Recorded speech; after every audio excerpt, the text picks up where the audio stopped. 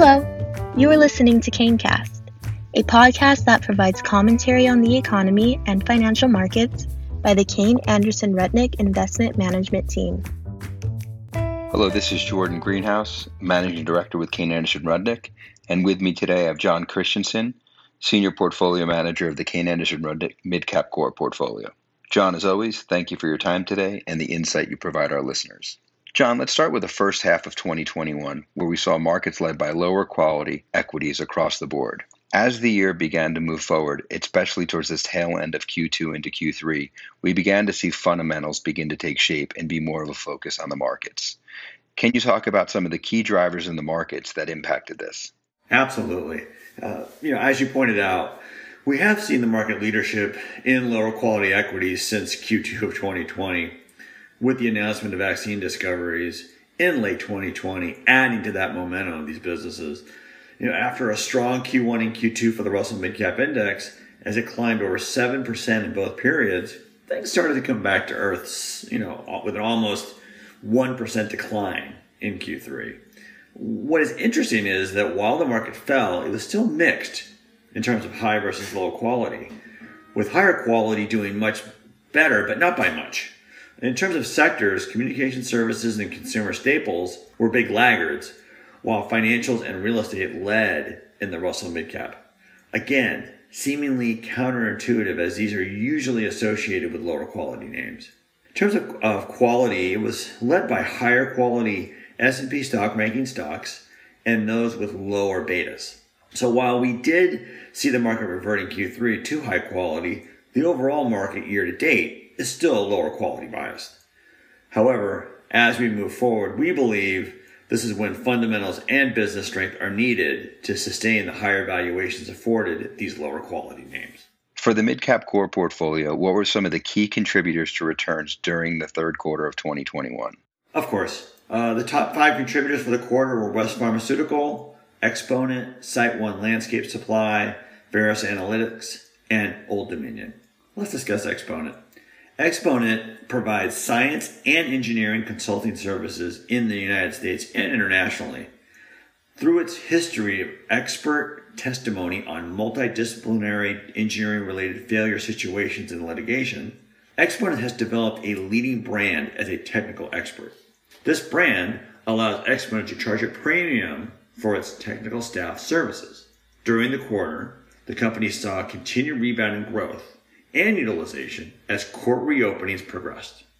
Shares appreciated as a result. We view Exponent as maintaining the strong brand and finding opportunities to grow its practices, and as such, we remain owners. John, on the flip side, what were some of the key detractors to returns during the third quarter of 2021? In terms of detractors from the portfolio in the quarter, they were Latham Group, Lamb Weston, Ross Stores, Ametek, and Autohome. Lamb Weston is the second largest producer of frozen potato products in the world and number 1 in the U.S. Lamb Weston benefits from scale advantages, strong long-term global demand for French fries, and rational competition amongst the 3 global players, who combine for a dominant market share. During the third quarter, the company reported rebound in sales towards pre-pandemic levels, but lower gross margins due to higher input cost inflation and transportation cost increases due to reopening-related supply chain disruption. The negative margin surprise caused shares to sell off. The company has liquidity to weather through the current period and continues to be the number 1 scale producer of frozen potatoes in the U.S., and we remain owners. Lastly, as we move into the second half of the year, what were some of the key considerations you're looking at from a portfolio level? As we move into the last part of 2021, obviously this feels very different than a year ago when we were still in lockdown for most of the country and the economy was trying to work its way back to normal. Today we sit much closer to that goal as the country continues to get vaccinated and normalcy feels somewhat closer. And clearly the market has taken this into account with strong returns over the past year. And as I said before, these valuations are being stretched as a result. So the businesses with higher than usual valuations have high expectations built into them. And some may be able to grow and sustain that, while others with small or no competitive moats may struggle to meet these expectations. Our goal is to find those businesses that have temporary valuation disconnects that we can take advantage of. This means we need to have patience and diligence in researching these companies while monitoring our existing holdings for changes in their structural investment stories. The post-COVID world will look very different in the years to come versus pre-COVID.